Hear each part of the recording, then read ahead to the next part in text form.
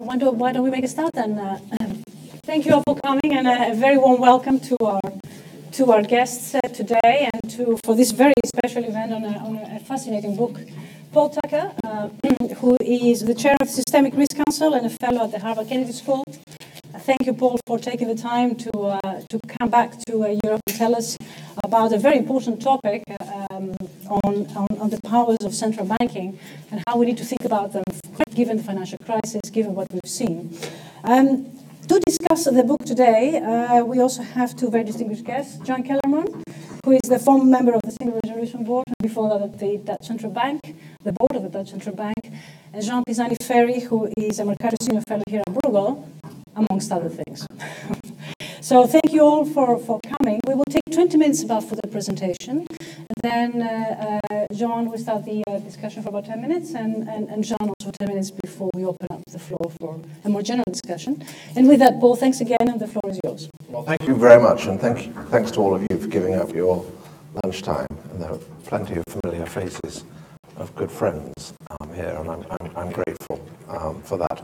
You can see that the subtitle of the book is The Quest for Legitimacy in Central Banking and the Regulatory State. Now, I'm going to offer an alternative. I think in some respects, were it not necessary to sell books, which it is if you're writing them, the subtitle might have been How Technocracy Should Retreat to Preserve Our System of Government and for its own sake, its own contribution to welfare. The book it's a rather dry intervention in the debate about technocracy versus populism, conceived as such before the election in the United States in 2016, before the Brexit referendum in 2016, but born of a concern that was felt by a number of people in the Bank of England over many years, but weighed heavily with me when the Bank of England was redesigned after the crisis, that unelected power holders should not have too much power, and that if they did end up holding too much power, that would not only lead to their losing power, which is kind of a self-interested thing, but actually would eat away at the legitimacy of our system of government. That's what the book is about. I want the technocrats to retreat. It's not that I think independent agencies are a bad thing. It's certainly not that I think that expertise doesn't exist or shouldn't be valued, but that I think under our system of government, representative democracy, it should be constrained. My book is about delegation to independent agencies in healthy democracies. It's that conditioning assumption of healthy democracy is tremendously important for where I'm going. It will also mean that I have some quite complicated things to say about delegation within the EU. So that's the basic thesis of the book, that we risk going too far. In some respects, we may have gone too far in some of the major jurisdictions. In other jurisdictions, perhaps not far enough. And that the solution is what I call principles for delegation, which, if you like, would be a political norm, possibly enshrined in law in some jurisdictions, possibly operating as a soft norm in others. An important point to make about these principles for delegation is that they go beyond a certain kind of liberalism. They take liberalism as necessary, but not as sufficient. One of the running themes of the book is trying to recover our Republican values, but by Republican I mean kind of representative democracy, power vested ultimately in the people. The book was prompted by the accumulation and exercise of power by central banks during and after the crisis. Central banks are rather strange things. They latently have fiscal powers. Any central bank latently has fiscal powers. And of course, with fiscal policy largely switched off in the response to the crisis, so central banks, all the big central banks, the ECB and the Federal Reserve, edged closer to some conventional borderline between fiscal policy and monetary policy. For the cognoscenti amongst you, it's probably worth saying that I don't believe there is a neat analytical divide between fiscal policy and monetary policy. I believe that our societies choose to establish conventions of dividing power between the fiscal authority, elected, and the monetary authority, unelected. If that weren't enough, and that was kind of a big deal, and I don't regret the things that I was involved with, I think what we did in the Bank of England, what was done at the ECB and the Federal Reserve, more importantly, helped to avoid the Western world revisiting the 1930s. But nevertheless, this was close to the border, sometimes over the border of the monetary fiscal divide. If that weren't enough, all the big central banks got given more regulatory powers and supervisory powers. And that, in a kind of intellectual sense, that means that the standard justification for an independent central bank, purely in terms of monetary policy, the time consistency problem of monetary policy, can't suffice, and debates about central banking need to be opened up to the debates about the regulatory state and the legitimacy of the regulatory state. And those have tended to be segmented debates, one dominated by economists, the other dominated by legal scholars and political scientists. Why does legitimacy matter? I mean, it matters for many reasons, but if one thinks of it in consequentialist terms, it matters because it helps to make the system of government resilient.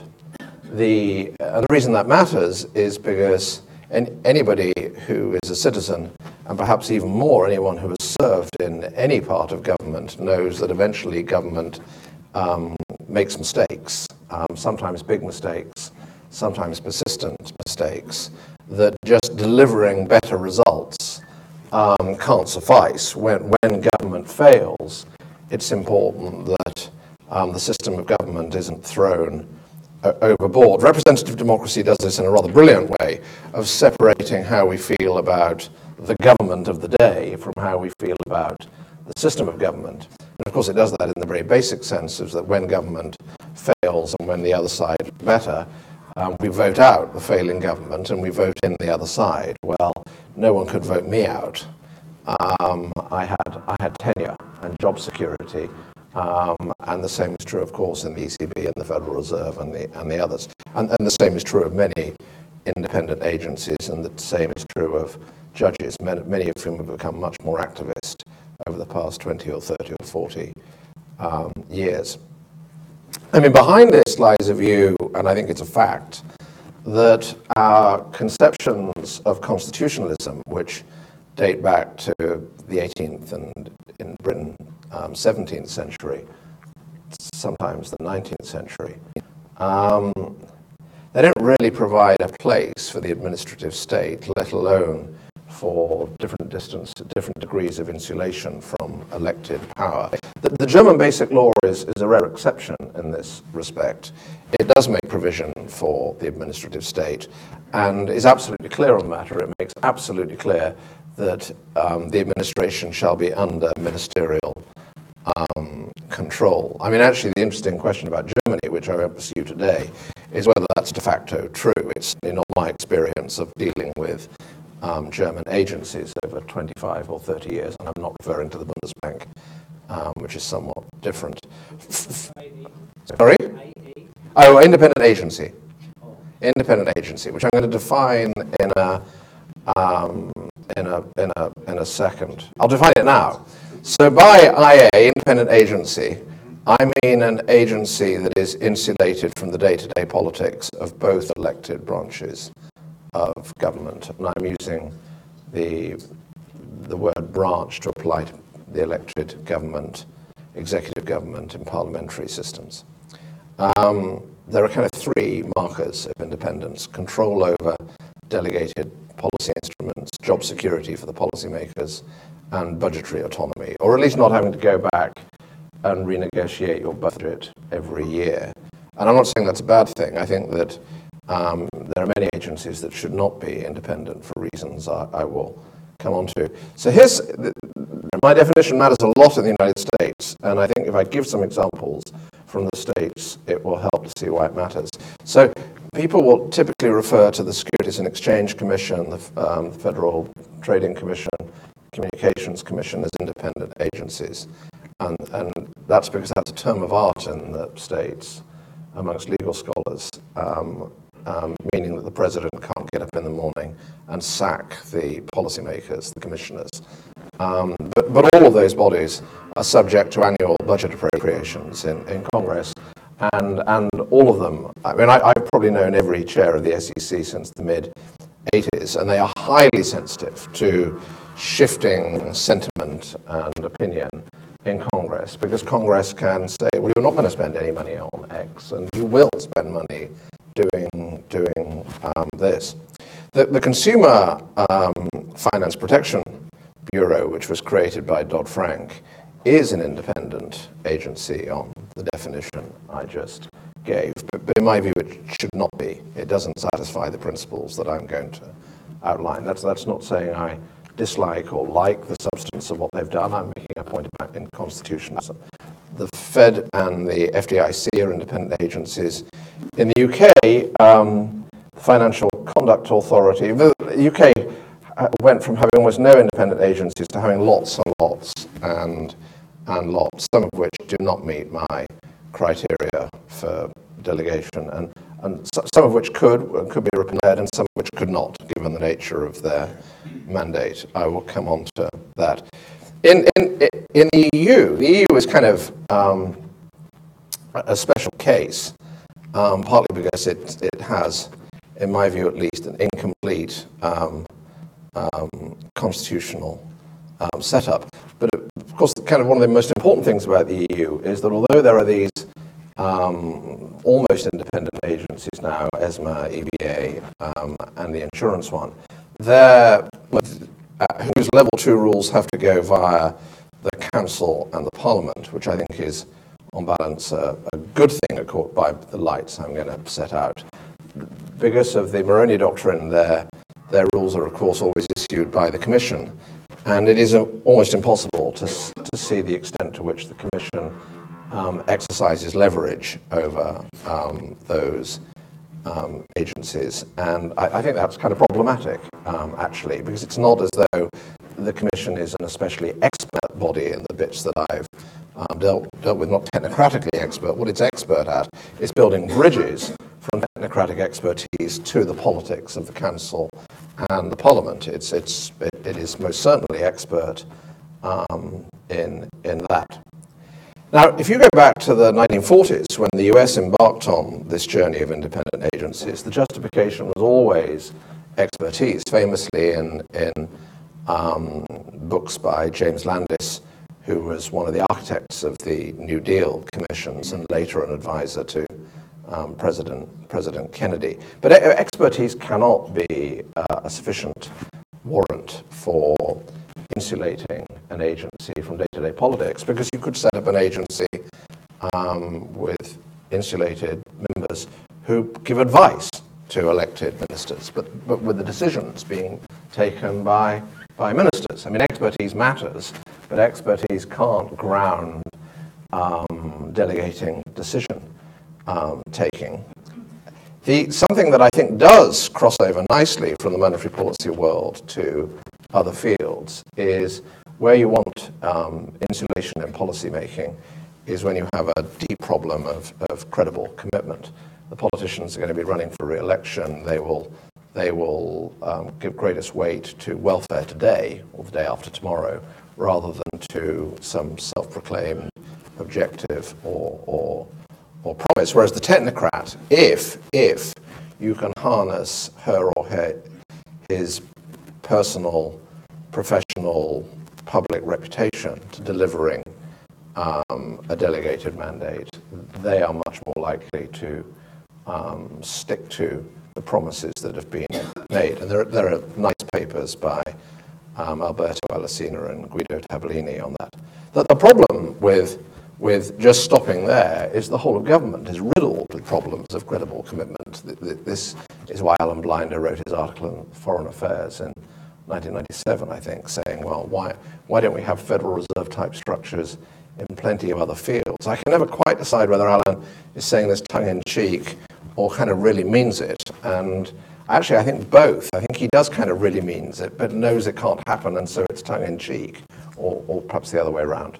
So let me go quickly through the delegation criteria, and you must tell me when to speed up. And then I'm going to say some tough things, which I believe to be true, about the desperate position in which the European Central Bank finds itself through no fault of its own, or largely not through its own fault. So I'm going to say something about criteria for whether to delegate, for how to delegate, and then for combining missions. And this matters in terms of the debate about whether the ECB should also be the bank supervisor. And I will offer an argument about why people, to put it at strongest, should not listen to German arguments on this, or should listen with a only understanding the special constitutional circumstances of Germany, which I think distort what they say about this debate. So, the weather criteria, and these are going to sound anodyne, but I don't think they are, is, first of all, there should be broadly settled public preferences. There should be consensus across society around this. And the best example, I think, why this isn't anodyne is if you think about environmental policy in the United States, and indeed outside the United States, there is a great deal of disquiet at the moment about the policies being pursued by the Environmental Protection Agency. But the truth is that it's got a lot of support within the United States as well. There are not settled preferences around environmental policy in the United States, at least. And it is not an independent agency. It is under presidential control. And that strikes me, whatever I happen to think about the substance of the policy, in terms of democratic legitimacy, that strikes me as a good thing. Whereas I don't think, in terms of how I spent my adult life, there's a constituency out there for high and variable inflation. I think there was when I was born in 1958. I think in the 1960s, people thought, actually, we should allow more inflation. We may get more growth that way. This was preferences changed as people thought they learned more about the world. Even more so, I don't think there's a constituency out there that says we need more financial instability. We need more financial crises, or we need them to be bigger when they come around. I mean, I think that there's a fairly settled preference around financial stability. Whether one can delegate it is another matter. I've talked about problems of credible commitment. The reason, of course, why that can't be sufficient is that it's deep in our values that we wouldn't want to give unelected people the power to make big choices over distributional issues or questions of high value. The how criteria, I'll mention two. Both do a lot of work in different ways. The first is that the independent agency should be set a clear objective that is monitored. So this means not having vague objectives, and it means not having multiple equally ranked objectives with no guidance from elected politicians about how to trade them off against each other. Why?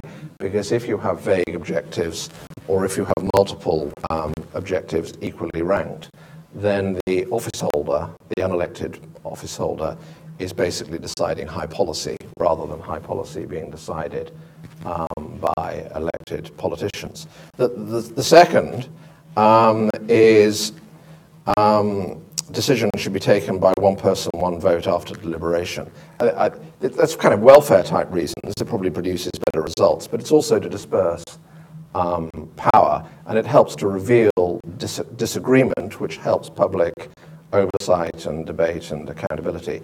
I think the Governing Council of the ECB is too big for deliberation. And there are people in the room that would know better than me, but I've known many members of it, and when they describe it, it doesn't sound like a deliberative body where if Jean says something, or if I say something, Jean might come in and say, no, Paul, you can't say that. That's just wrong. Well, I was on a body of 9 where that happened to each of us. I mean, it was truly deliberative, rather than reading out scripts written by staff beforehand. I think the FOMC in the United States borders on being too big to be deliberative, and there'll be people in the room who've talked to members of the FOMC over the past 25 years, and I think that seems to be more or less the case.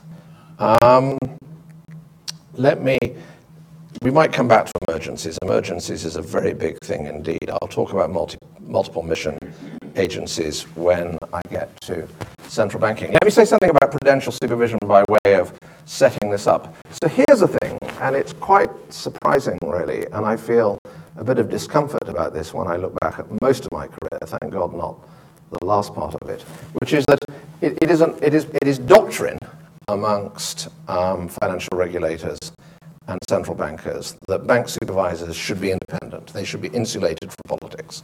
And when I say this is doctrine, I don't mean soft doctrine. This is in the Basel core principles for banking supervision. It is in the IOSCO principles for securities regulators. More importantly, it is occasionally part of IMF conditionality.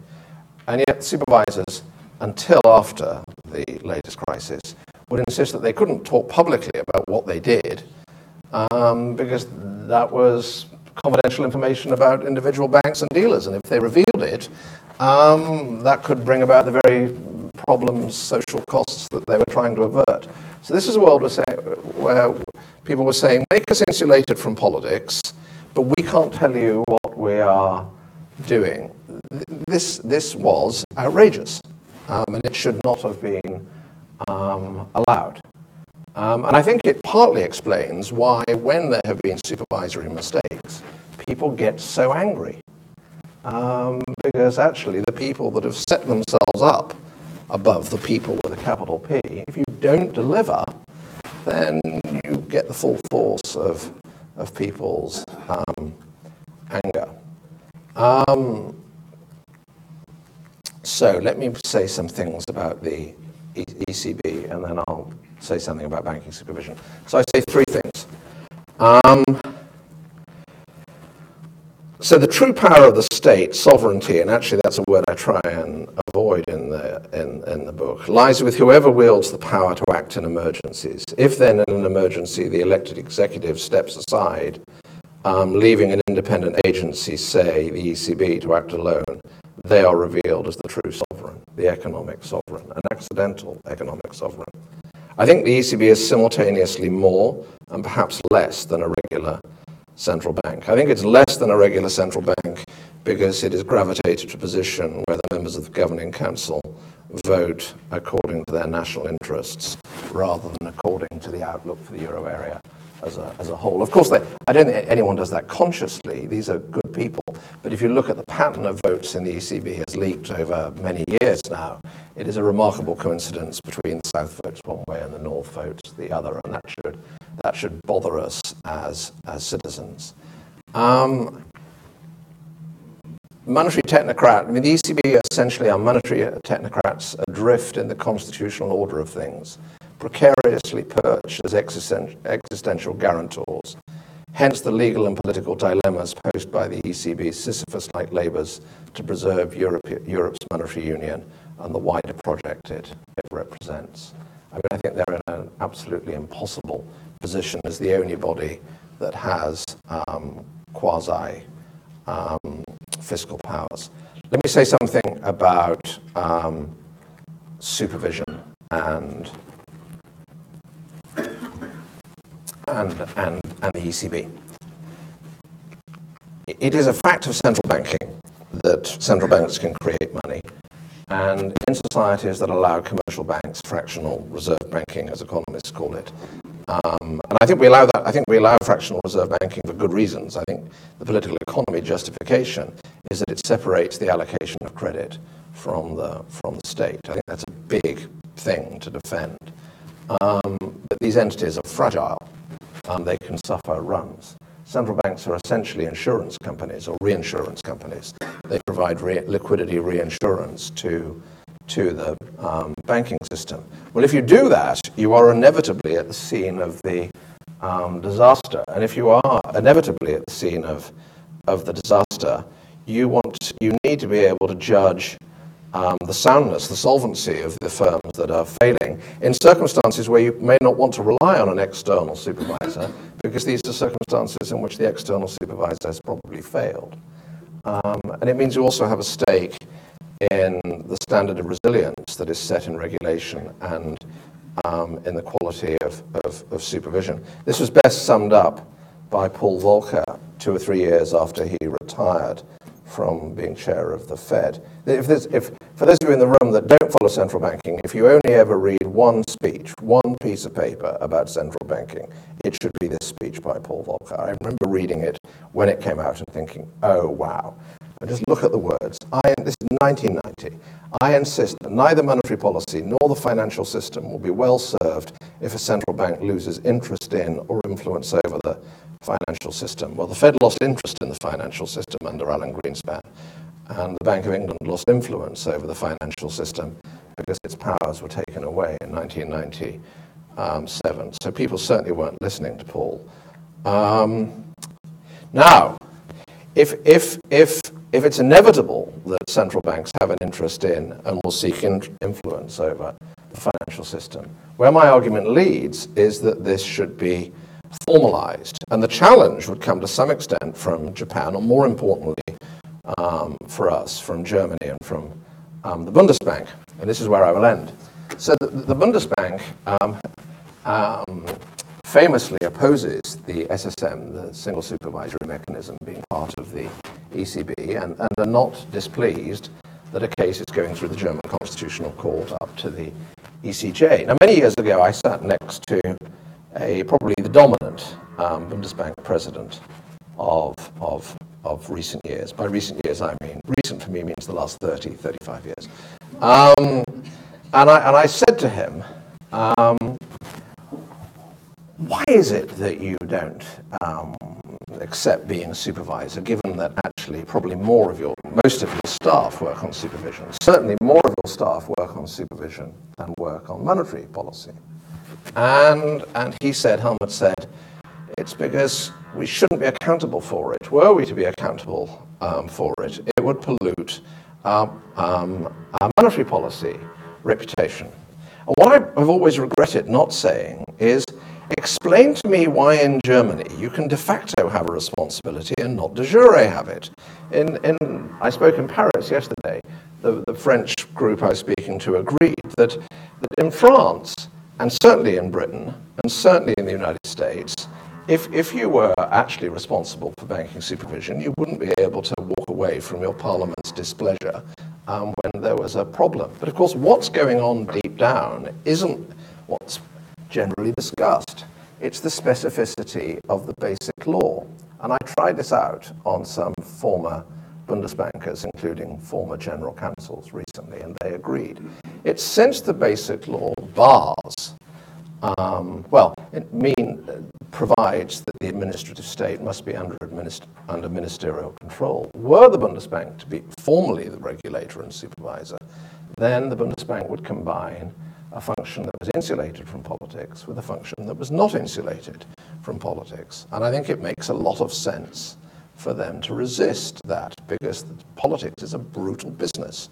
You do something where there's ministerial control over your right arm, and they'll use it to get you to use your left arm in a certain way. And I think that argument is perfectly sound for the Bundesbank, but they should be honest about what's driving them, and because actually it has no bearing whatsoever on whether the ECB should be the SSM, because there is no such provision that there must be ministerial control of the administrative state in the EU treaties. I will stop there. Thank you. Wonderful. Thank you very much, Paul. A lot to discuss, actually. I'm hoping we can come back to some of this, but I'm going to resist the temptation of asking questions first, so I'll pass the word to Joanne for her comments. Thank you very much, and thank you for having me here. I think it's a very apt forum to be in Brussels, I would say the capital of unelected power, probably. I don't know if you agree, Paul, but I'm very grateful to you, Maria, for asking me to discuss this book, because it's been a great pleasure these past few days to work my way through the 568 pages. It is not boring, Paul, not at all. It's a fascinating read, actually, but it is quite a lot of work. 860 grams.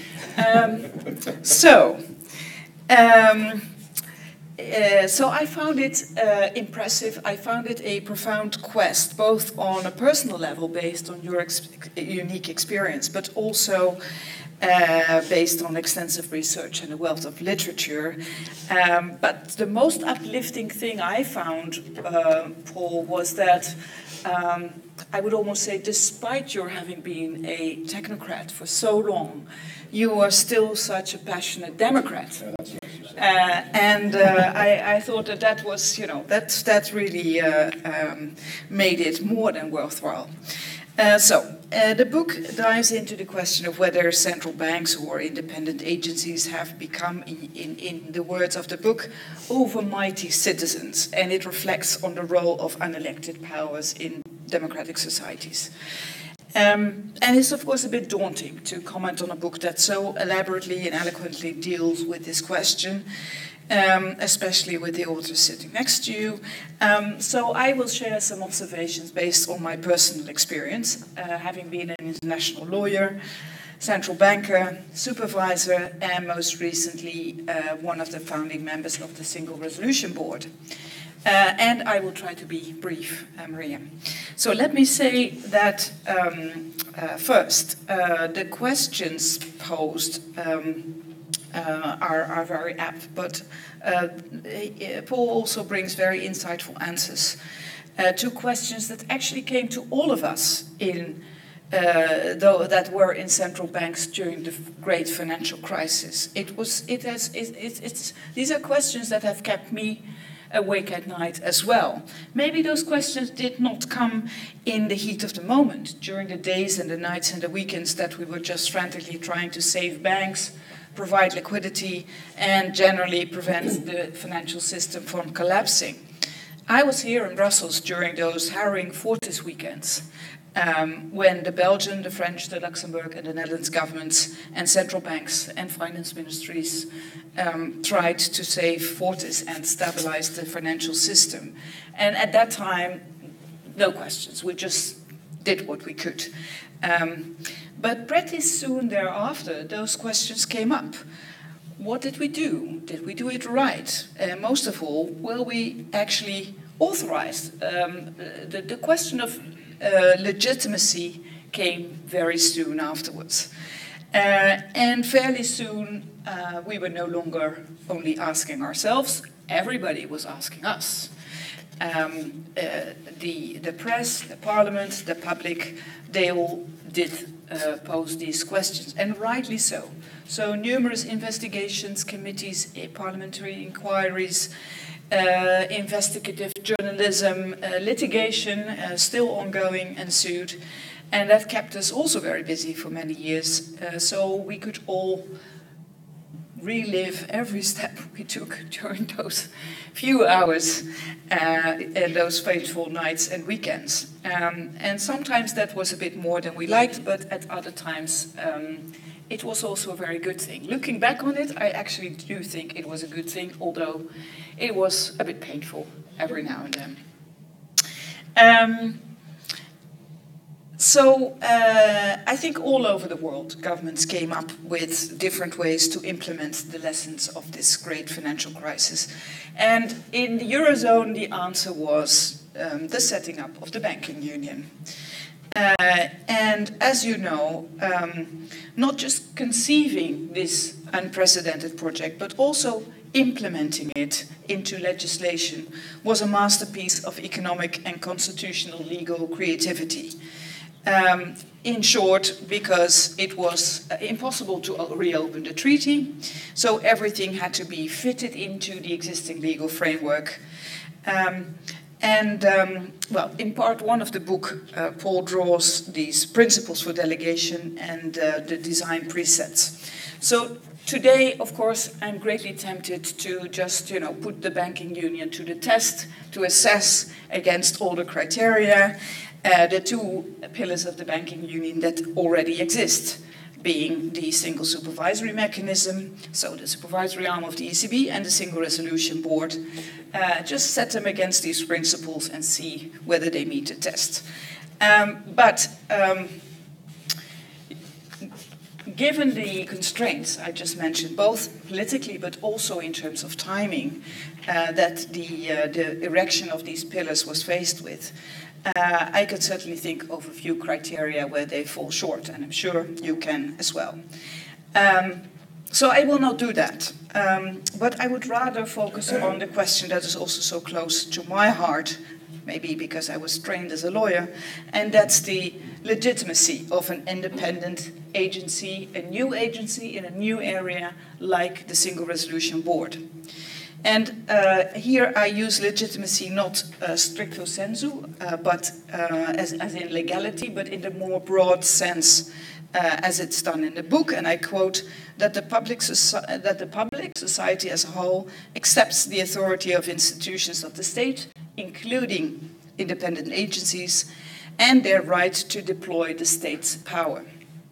Now, to illustrate my concerns, I'm going to raise just 3 points. I'm just going to highlight them because we don't have time to really go into anything. First of all, on, let's say, managing expectations.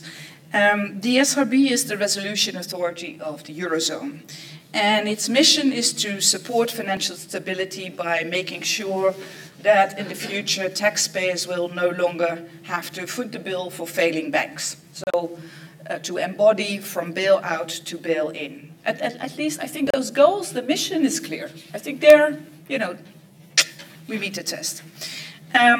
So to do so, inter alia, it collects contributions to the single resolution funds from the banks, and currently that fund is over 25 billion euro and growing.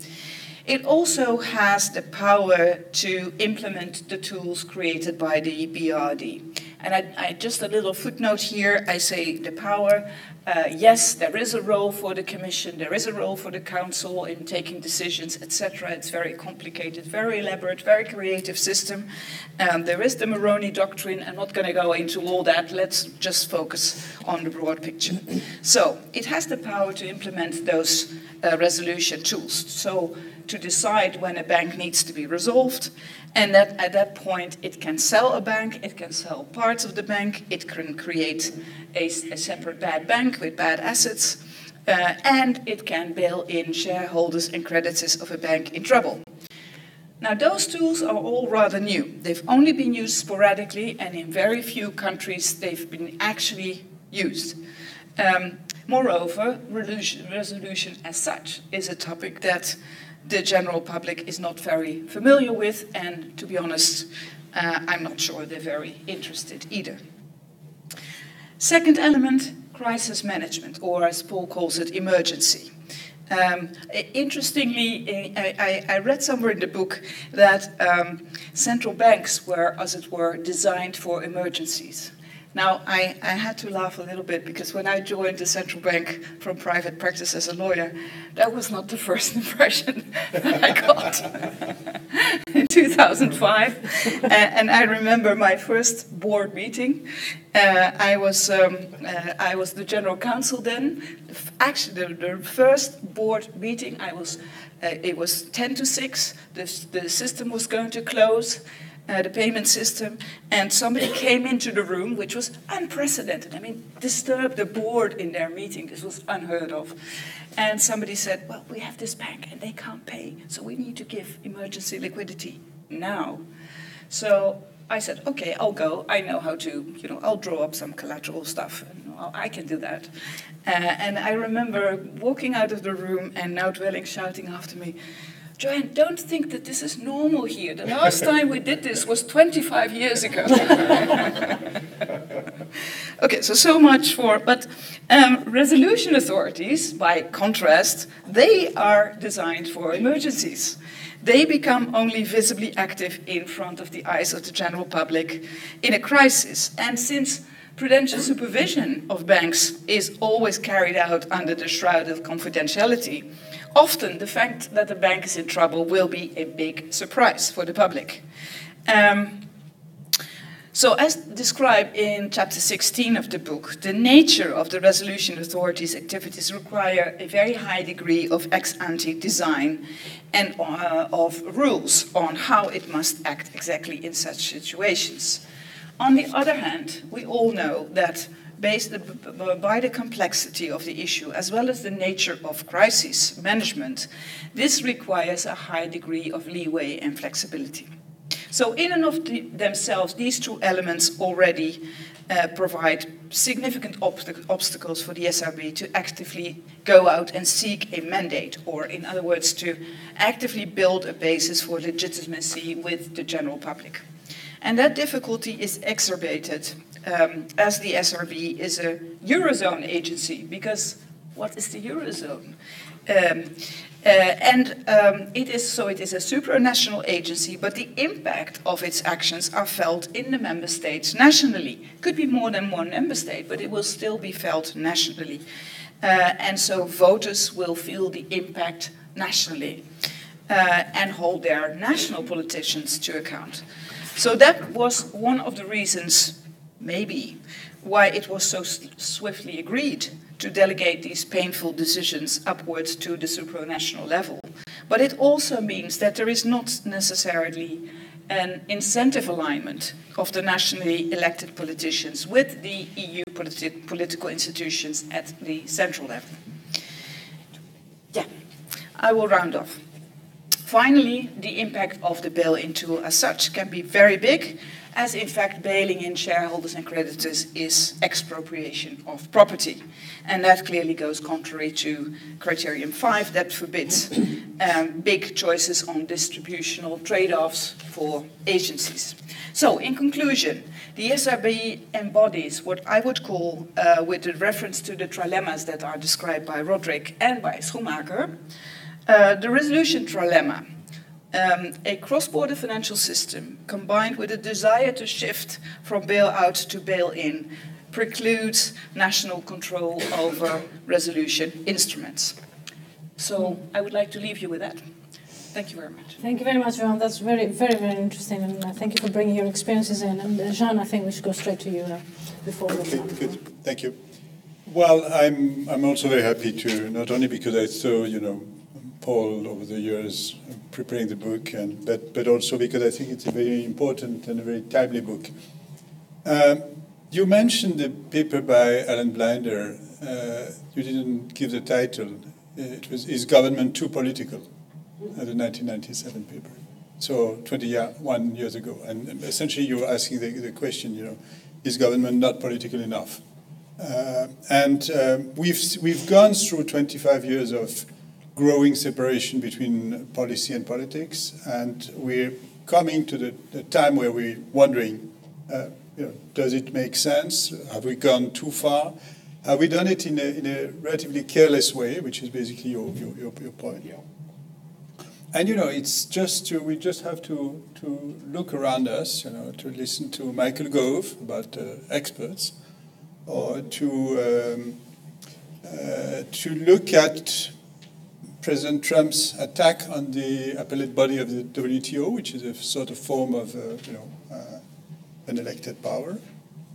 And even what's happening in Italy resonates, because you have, it's not about an independent agency, but it's about the constitutional versus the political, the separation between those two spheres, and the delicate border between the two that is being disputed between President Mattarella and the leaders of the two parties. So I think it's an extremely important and extremely good question. Now, I have one thing I would regret, is that it's a book about legitimacy. It's not a book about efficiency. There's a big question behind. Is it a system of government that delivers? So we're waiting for volume 2, which will be as big, I suppose, or even bigger. Now, on your two questions, you two, principles and then the more central banking part. I think you're right to say that the good reasons for delegating. And I think we have good theories. You mentioned the Salesina, Tabellini. There's also the paper by Maskin and Tirol, essentially, arguing in the same way.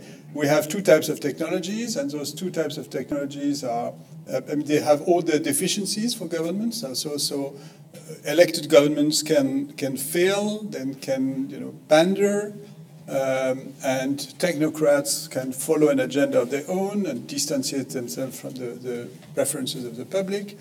And since there's imperfect information all over the place, and citizens do not see through, then nothing is perfect. And we have to check and define in each case what's the best approach. And I think there are deep reasons also why we've moved in this direction. Take public health. Some time ago, it was sort of considered normal that governments would, manage public health issues with balancing them for other concerns, other reasons, and it's simply unacceptable to a society. I mean, we don't want any trade-off. We don't want the governments to balance the public health concern with, I don't know, the fate of the pharmaceutical industry or whatever. We want the agency that focuses on public health to focus on public health only. That's a demand of citizens. So it applies to a number of fields. So I think that there are deep reasons. Now, about the how, I think you're right to say that it has been done in a careless way relatively often. The UK less. Let's recognize that. I mean, the UK has served as an example, and the way the independence of the Bank of England was introduced with this sort of explicit contract, the definition of price stability by the Chancellor, the open letters, etc. That was a sort of elaborate reflection on how an independent agency can work and be accountable and be compelled to transparency, and how what the ultimate responsibility remaining with the government having to be transparent also, etc. So I think it was done better in certain cases than in some others, and it's striking all the example you give about the US and the fact that it has been done in a very careless way. Now we have the discussion on the EU. You spoke of the ECB. We could speak also of the Commission. We have a very strange animal, a Commission that is in part an institution that's accountable to Parliament, that can be actually overthrown by Parliament, and it happens. At the same time, it has independent powers, like for competition, like the competition and independent authority. So it's a completely hybrid animal, and that's strange.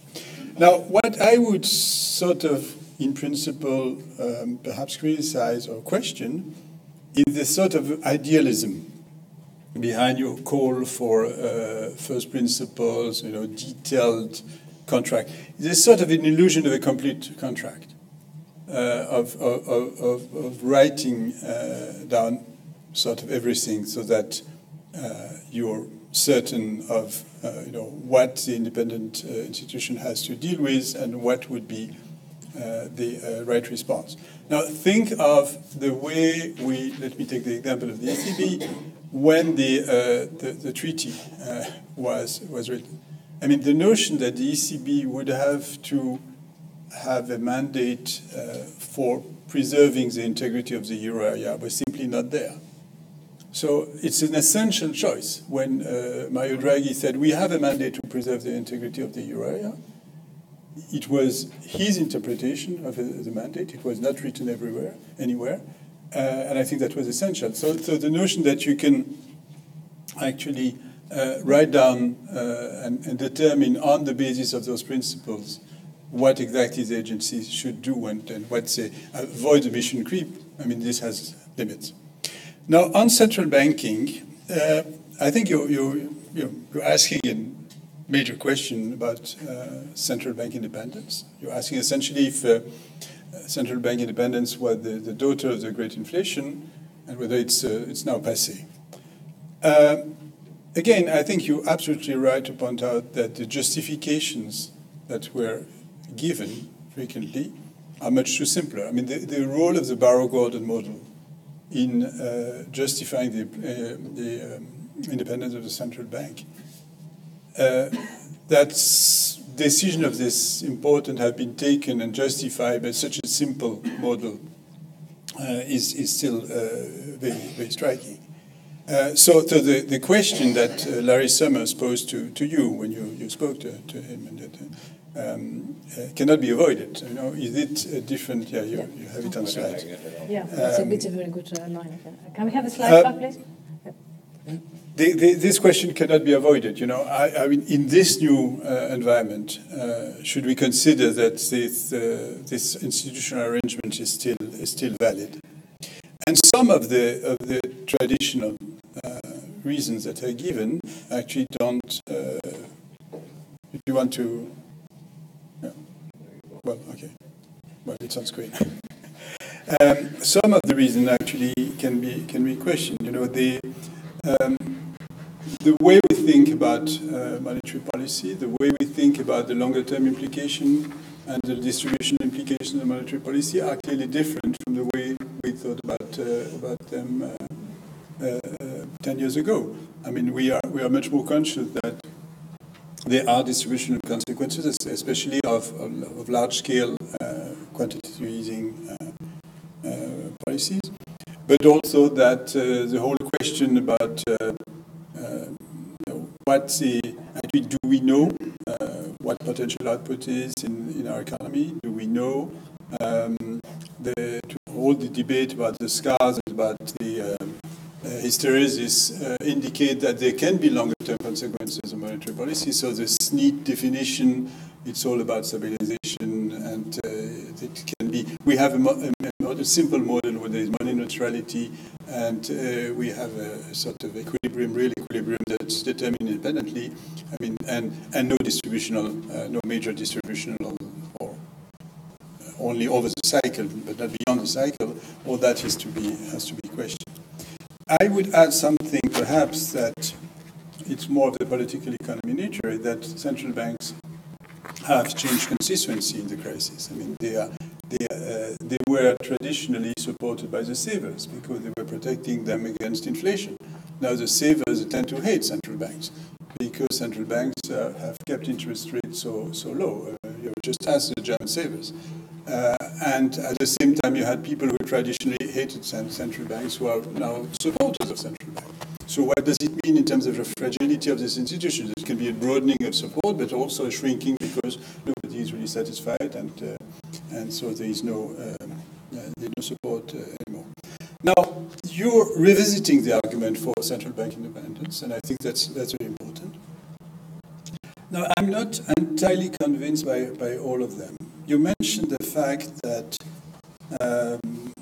stability, is something that on which there can be. There can be stability and a relative unanimity of preferences about financial stability. Well, just look at the controversy between the BIS and some other central banks. I mean, the major controversies about the trade-off between financial stability and the sort of more traditional macro or price stability objective of the central bank. That's absent a macroprudential policies that solves the problem, and by saying there is another instrument, so you don't have to care so much about financial stability, which is not your view of what central banking is about. There's a big question there. You're going to be too quickly there. And your rebuttal of Summers saying that,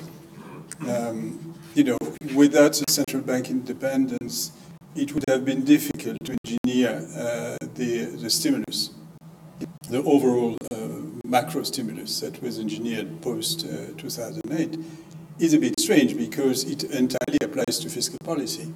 So actually you're giving an argument for the independence of macro policy rather than an argument about the independence of monetary policy. So perhaps I want to push you on this important discussion. Let me end on a point on which I would like to have your view. I was a few days ago at André with the Constancio farewell. Yes. And I had an argument with Paul de Grau. Essentially, Paul de Grau says the reason why we have stability of the bond market is that the central bank is not truly independent. That at the end of the day, the investors know that if the solvency is to be questioned in the market, government will step in and tell the central bank, we are your shareholder, we are the authority, and so you're going to step in and avoid us being pushed into insolvency. That's a very important issue because ultimately, all the guarantees, all the discussion on what's the mandate and how far it goes, there's the question of if you push it to the limit, what does it mean? Thank you very much, Jean. Thank you very much. Thank you both. Paul, would you like to react quickly to this, and then it would be important to also get some questions. I will say just a few things. First of all, thank you both very, very much indeed. Joanne, you were dwelling rightly, I think, on the kind of federal aspects of certain delegated policy regimes. I was very conscious that I don't discuss the extra dimension of federalism very much, either for the EU or for the United States, nor, by the way, for either France or Britain, do I discuss the role of the mandarins.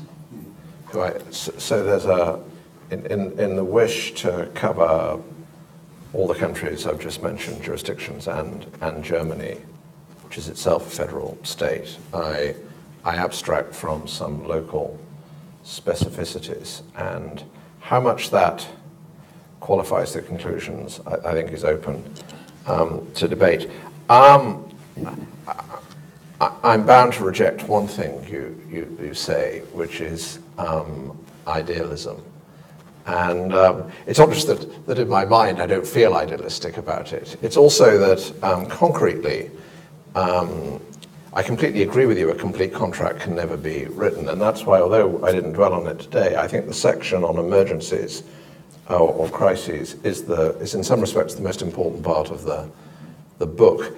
And what I say there is what should be laid down ex ante is the process for what happens when an independent agency reaches the boundary of its legal powers, but latently has capability to do more and to be the US cavalry. So, and this is should. So I think that Mario, before he rescued Europe, and I think he did rescue Europe, I think he should somehow have found a way of asking prime ministers, chancellors in intergovernmental mode whether they wanted their project to survive. So the way you characterize Mario's thing, which I think is correct, is that he interpreted his legal mandate. And I think that what he was doing was deep politics and that he needed political endorsement for that. Now, I don't feel very critical of that. The point of mentioning it is these are the kinds of things that one can build in ex ante.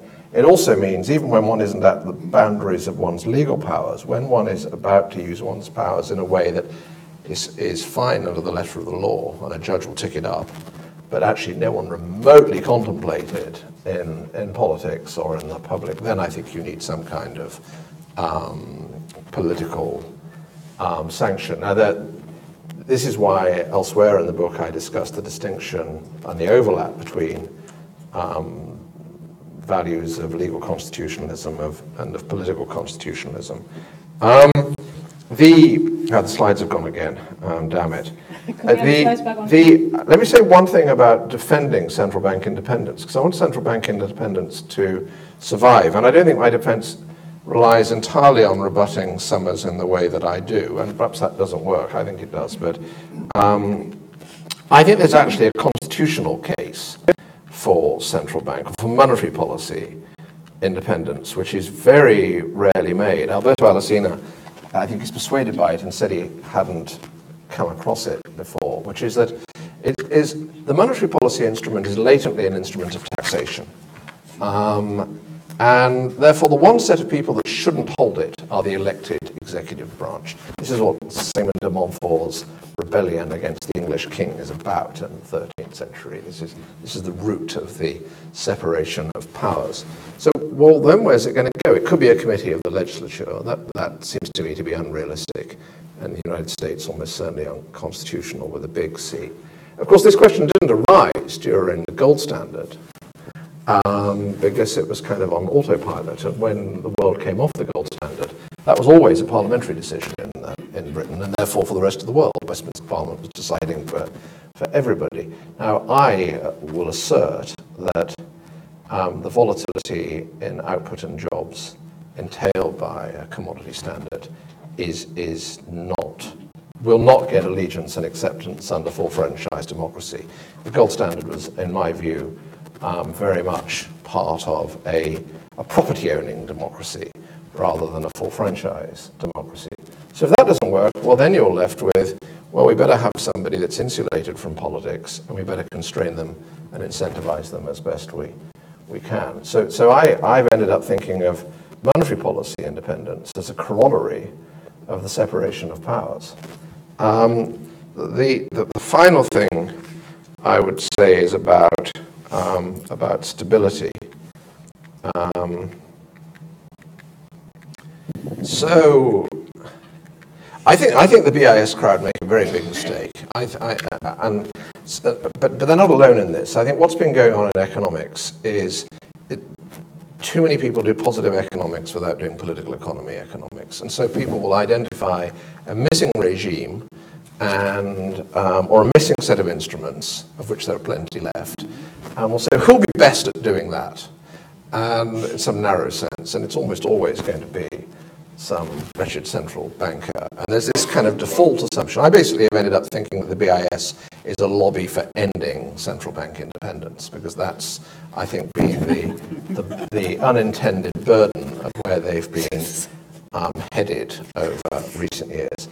I think it can be salvaged by narrowing the financial stability mandate of independent regulators, of independent central banks, to the resilience of the monetary system, not to trying to manage the credit cycle, not to trying to prick bubbles, because I think we don't yet know enough to write down an objective for that could be monitored.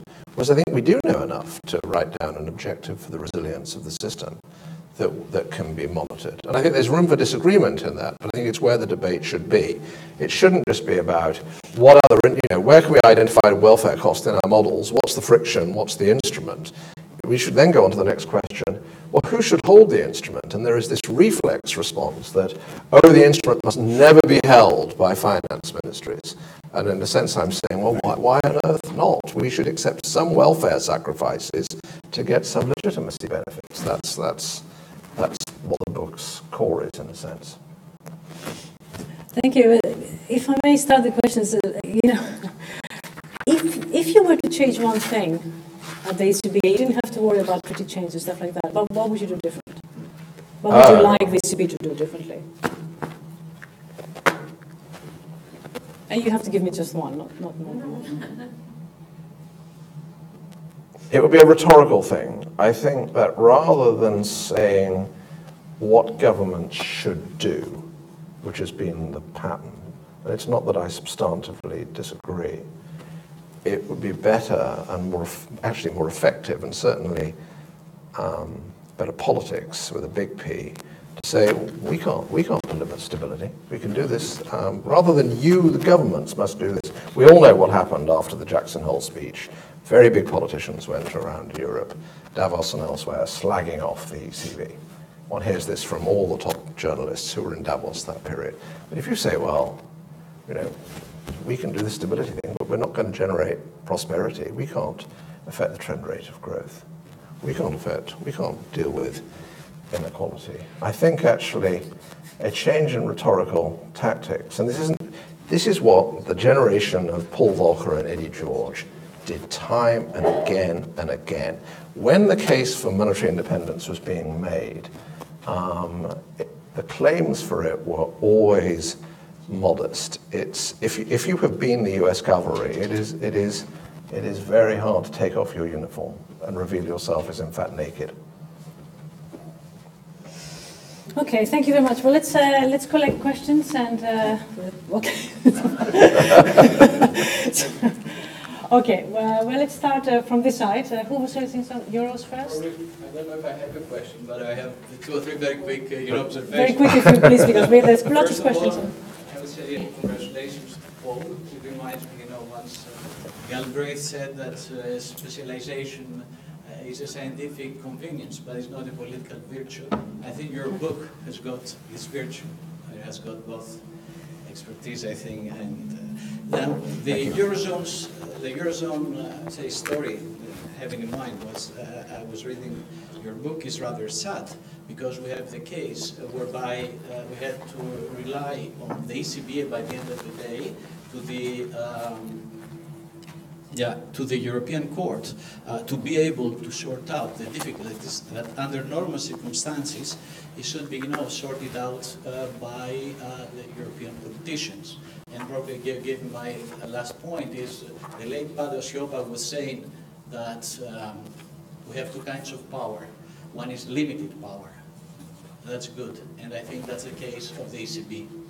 And you have weak power. And that's the case, I think, of our fiscal power. And that's the bad thing, and the sad thing for the Eurozone. And I hope right now it's a case probably to restore, and finish, the structure, but midway through the crisis. Thanks. Can I just say one thing in response to that? And I should have made this clear in responding to you, Marie, that my book is less about central banks should do this, should do that, should stop doing this, should stop doing that, and more about legislators and elected politicians should step up to the plate. Someone said, who's the audience for your book? The technocratic audience. It's not central bankers, it's legislators and people that want to be legislators. And it's been too convenient for them to step back. And then the central bankers have no option but to step into the vacuum. And it's not that I criticize them doing so. I was part of doing that myself. It's that if this becomes the equilibrium, I worry, I can't prove, I worry that this is corrosive for our system of government. So let's take maybe Francesco. Take on the front, then there's 3 questions, and then we'll come back here. Francesco first, then Lars, and then we'll thank you very much. I will ask you something about the ECB. You would not be as surprised about that. Well, you know about it, whereas I don't, of course. Now, I agree with you with the fact that the ECB was tasked with excessive responsibilities during the crisis to salvage the euro. But where maybe we have a different view is whether this was the consequence of the fact that the Maastricht design was incomplete, and a completion of the design can obviate this for the future, or whether it's an intrinsic kind of problem that it would not be possible to solve. I mean, I can read your 500 pages and probably I would find the answer, but if you have a sneak preview, that would be Thank you, Francesco. Lars and then Guntram, and then we talk to Natasha there. To Lars first, and then to... Yeah. Thank you, Lars Hogart, formerly with the Commission. I commend you for having written a book as being an insider and being concerned about the legitimacy of central banks and their power. But, to quote Winston Churchill on his head, where he says, democracy is the worst of all systems except the others, I would say the democracy is the best of all systems except enlightened dictatorship. And isn't the fact that you have central bankers and their power is an example of enlightened dictatorship, where there are checks and balances even within your system.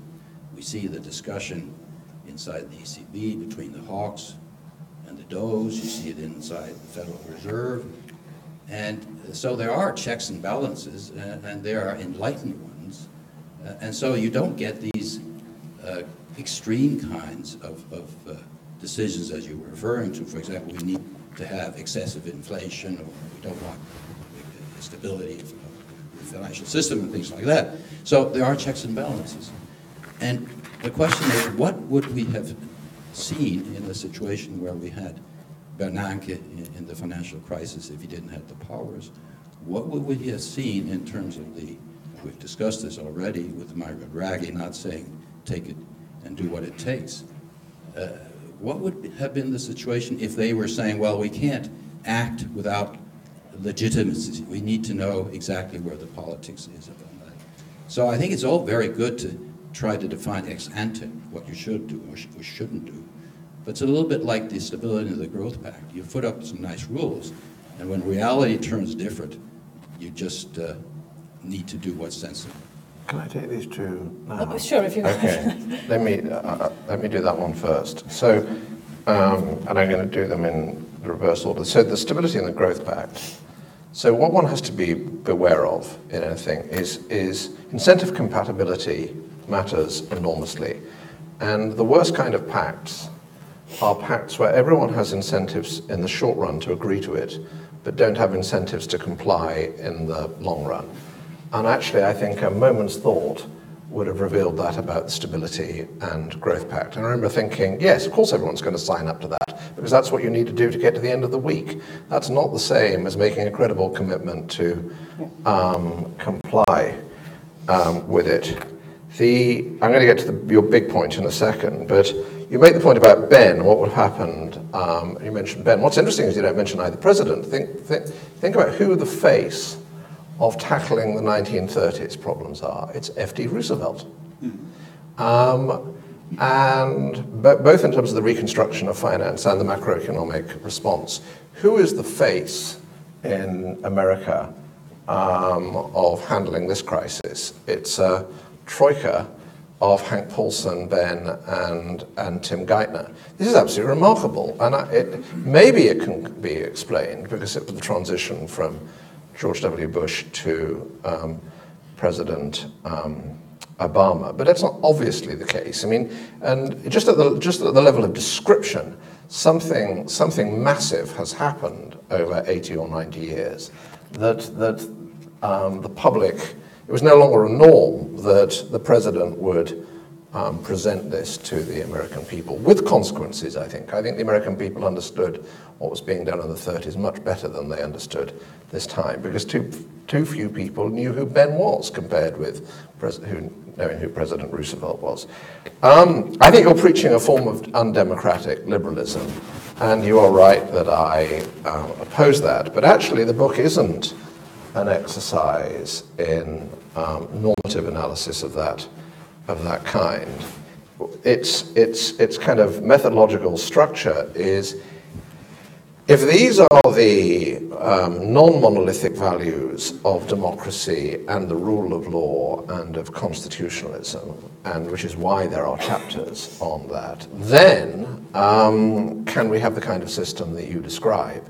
And the book isn't, I personally don't think we should.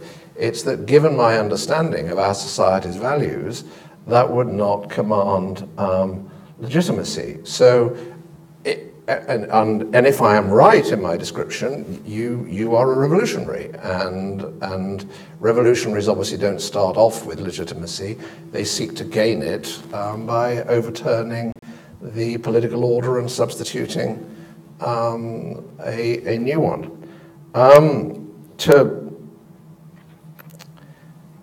On the ECB, I think quite a lot could be done actually by filling out the constitutional structure in all sorts of ways. I mean, actually, quite an awful lot could be done probably, but one thing couldn't be done because of and this isn't a criticism, this is a description. Because the independence of the ECB is in the treaty, it can't be suspended. Whereas actually what would happen in a normal nation state facing absolute kind of Armageddon of some kind is that monetary independence would be suspended through the passing of a law, just as the gold standard was suspended a number of times in the 19th century. And the interesting thing when people discuss the gold standard is they always discuss the first level rule, and that was not what the gold standard really was. The real rule in the gold standard was what became the precedent for the circumstances in which it would be suspended and the circumstances in which it would be reasserted. It's easy to follow a rule in normal circumstances. It's always what happens in extraordinary circumstances that is interesting. And whether it's the United States or the United Kingdom or Japan or Germany pre-Maastricht, that could all be done. I don't mean that it very, very extreme circumstances, but it could not be done in the euro area because you'd never get unanimity to, with the referenda, etc., to suspend independence. That means that the challenge of building a constitutional structure that is robust to the very worst states of the world is tremendously hard. Now, actually, in actual fact, of course, there are some easy wins, and that's what people should concentrate on first. But putting oneself in the same position as a nation state would be formidably difficult. John and Jean, do you have something to add to this, or is there something you'd like to add, or we can go on to the next question? Can come back if you like. So Gunjan and Natasha then. Well, I wanted to follow up on the previous question and tease you a little bit by saying that the book is, of course, a very Anglo-Saxon book, and I think if let me sort of push you on 2 points. I mean, one is I think that in global society, if you look around the world, the belief that representative democracy in the Anglo-Saxon style is the best model for the future is certainly declining, while support for a more technocratic-led, expert-led, of course power-led system a la China is globally increasing. And so, in a sense, you set a very strong point on the Anglo-Saxon side, and I was wondering whether you wanted to comment on that conflict of the systems that we are seeing. Now, I guess the second point. It's a French thing too. Yes. So I would react to yes. I would react to that. Democracy is not a purely Anglo-Saxon. No. Well, no, the way. Okay, so no, but that's that. No, but that's my. No, that's my second point is on. I mean, I missed a little bit in your description, sort of a deeper discussion of constitutional limits to independent agents, and you know, if I think of the European continent, I mean the continent, I mean there's very strong constitutional limits on certain functions of independent agents. Giving big independence, but also limiting their powers, and I think these constitutional limits were given with great care and quite deliberately, and often with a double function. You mentioned the Bundesbank example quite prominently, to limit the power of the institution, but also, even more important, to limit the influence of politics on that institution. And you know, I wonder, in your discussion of the ECB, you know, I felt a little bit. At the end of the day, the reason why the ECB acted too late on quantitative easing and so on and so forth is probably not a result of its independence, but rather a result of excessive politicization due to its structure and, you know, the fact that we have all the national governors sitting there essentially defending their national positions. So I guess my view would be on the ECB. It has actually too little independence, or it has the wrong governance structure. I mean, we would need a more technocratic ECB with a smaller governing council that actually deliberates in the interest of the Eurozone and not in the interest of finding the lowest common denominator among 19 different member states. And also because Guntram's my host and all of that. So I agree it'd be a good idea for the governing body of the ECB to be smaller. My own view, I too think that QE was too late. No hindsight in that. I kind of urged them to do it at Sintra. You could never tell from outside. I thought it was more to do with the overhang of the OMT challenge. It seemed to me that that kind of could have played a part as well. These aren't mutually exclusive.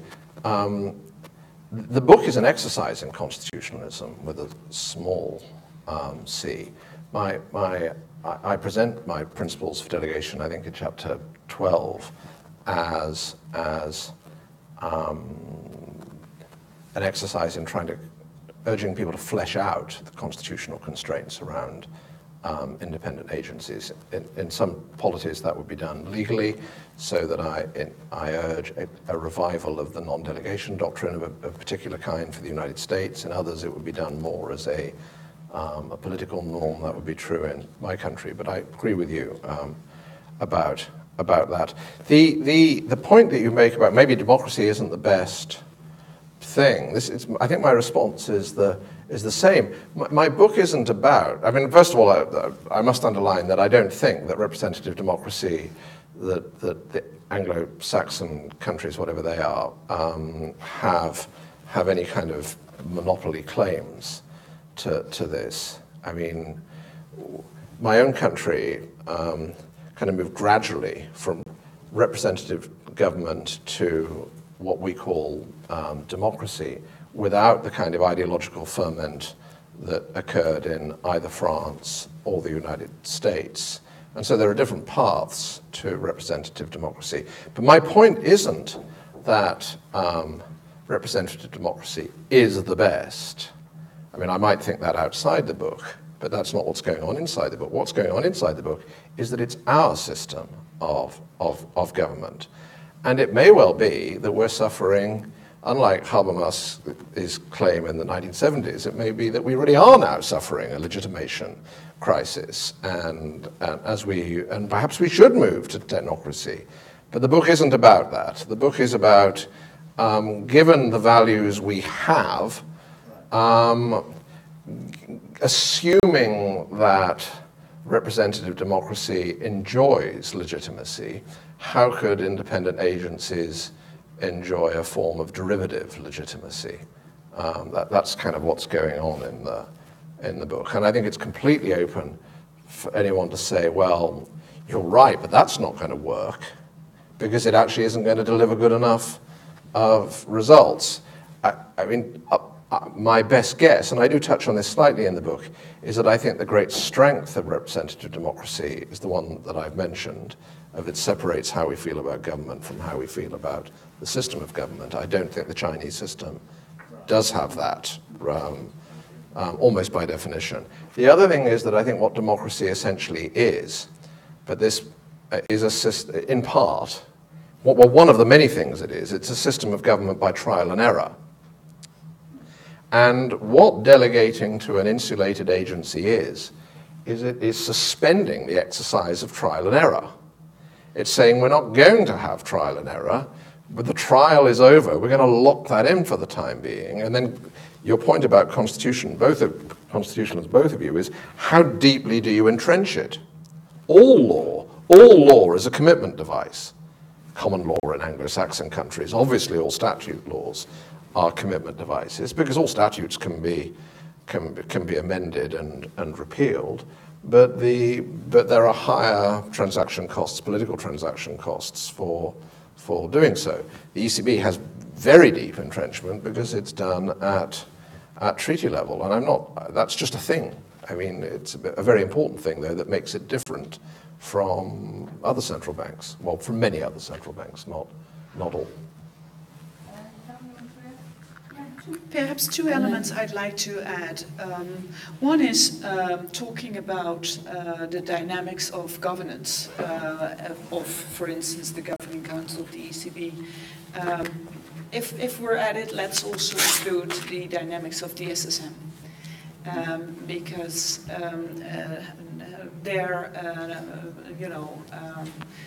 let's say political representation of national authorities, non-intervention behavior could be even much more harmful when it is about supervising banks than when it is about monetary policy.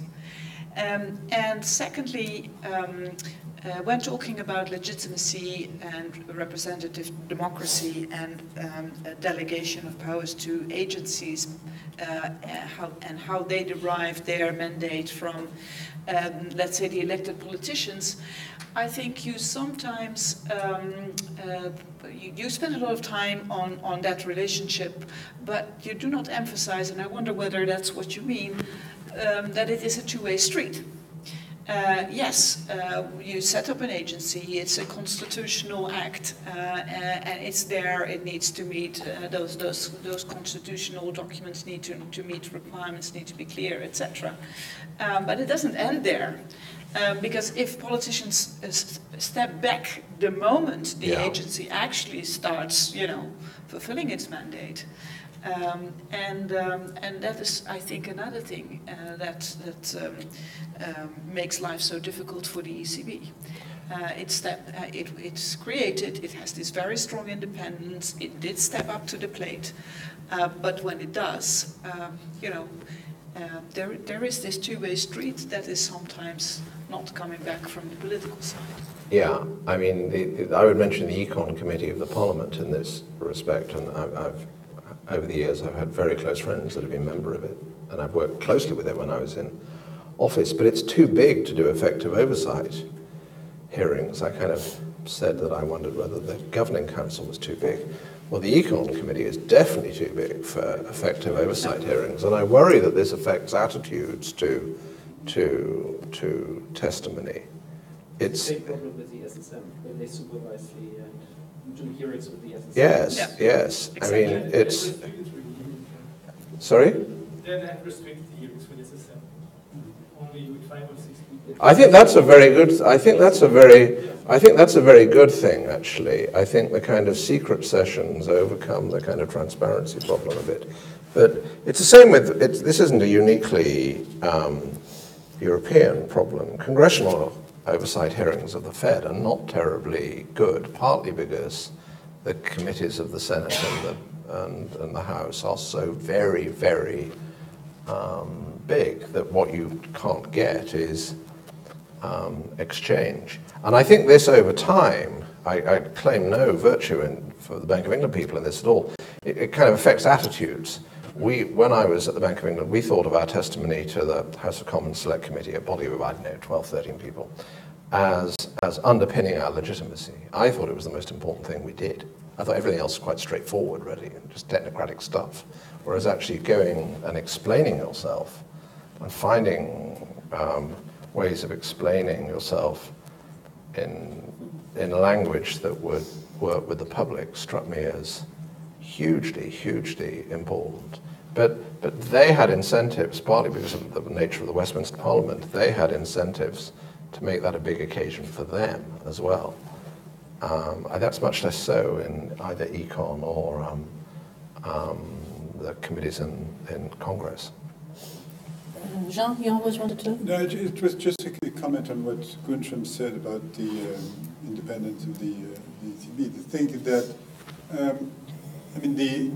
the fact that the Governing Council is composed the way it is, and that all central banks are represented, in fact, is a quid pro quo for a different form of accountability that would, give less power to the representation of national interests through the central banks, and have a stronger form of accountability with this parliamentary body. The central bank is independent from the government, but it's not independent from the national interest as represented by the National Central Bank. Yeah. Although formally, obviously, it is, because they're supposed to be speaking for the euro area as a whole. Yeah. But in real terms, that's not the case. And in fact, if you would like to have more independence from that, it would mean you would need to strengthen accountability in another way. You just wouldn't move to just an ECB run by a board of 6, without accountability, stronger accountability mechanisms. Exactly. Yes. Okay, I'm really sorry. There's more questions here, but I can't accommodate you because we are actually close to the time. You have a last word that you wanted to say, Paul. No, only thank you. I thought the questions are fantastic because they force me to explain kind of what's going on in the book in terms of it aims not to be normatively prescriptive in an absolute sense, but conditional on an estimation of what our values are, tracing out the... and actually the biggest challenge to the book would be, no, those aren't our values. There are these other things that are values. And in the sense, that's the debate. The debate I think we need is, what do our values entail for the structure of the administrative state? Given that Madison and Montesquieu and Locke and Hegel didn't tell us the answer. Thank you, Paul, very much. Thank you for joining us. And John, thank you very much.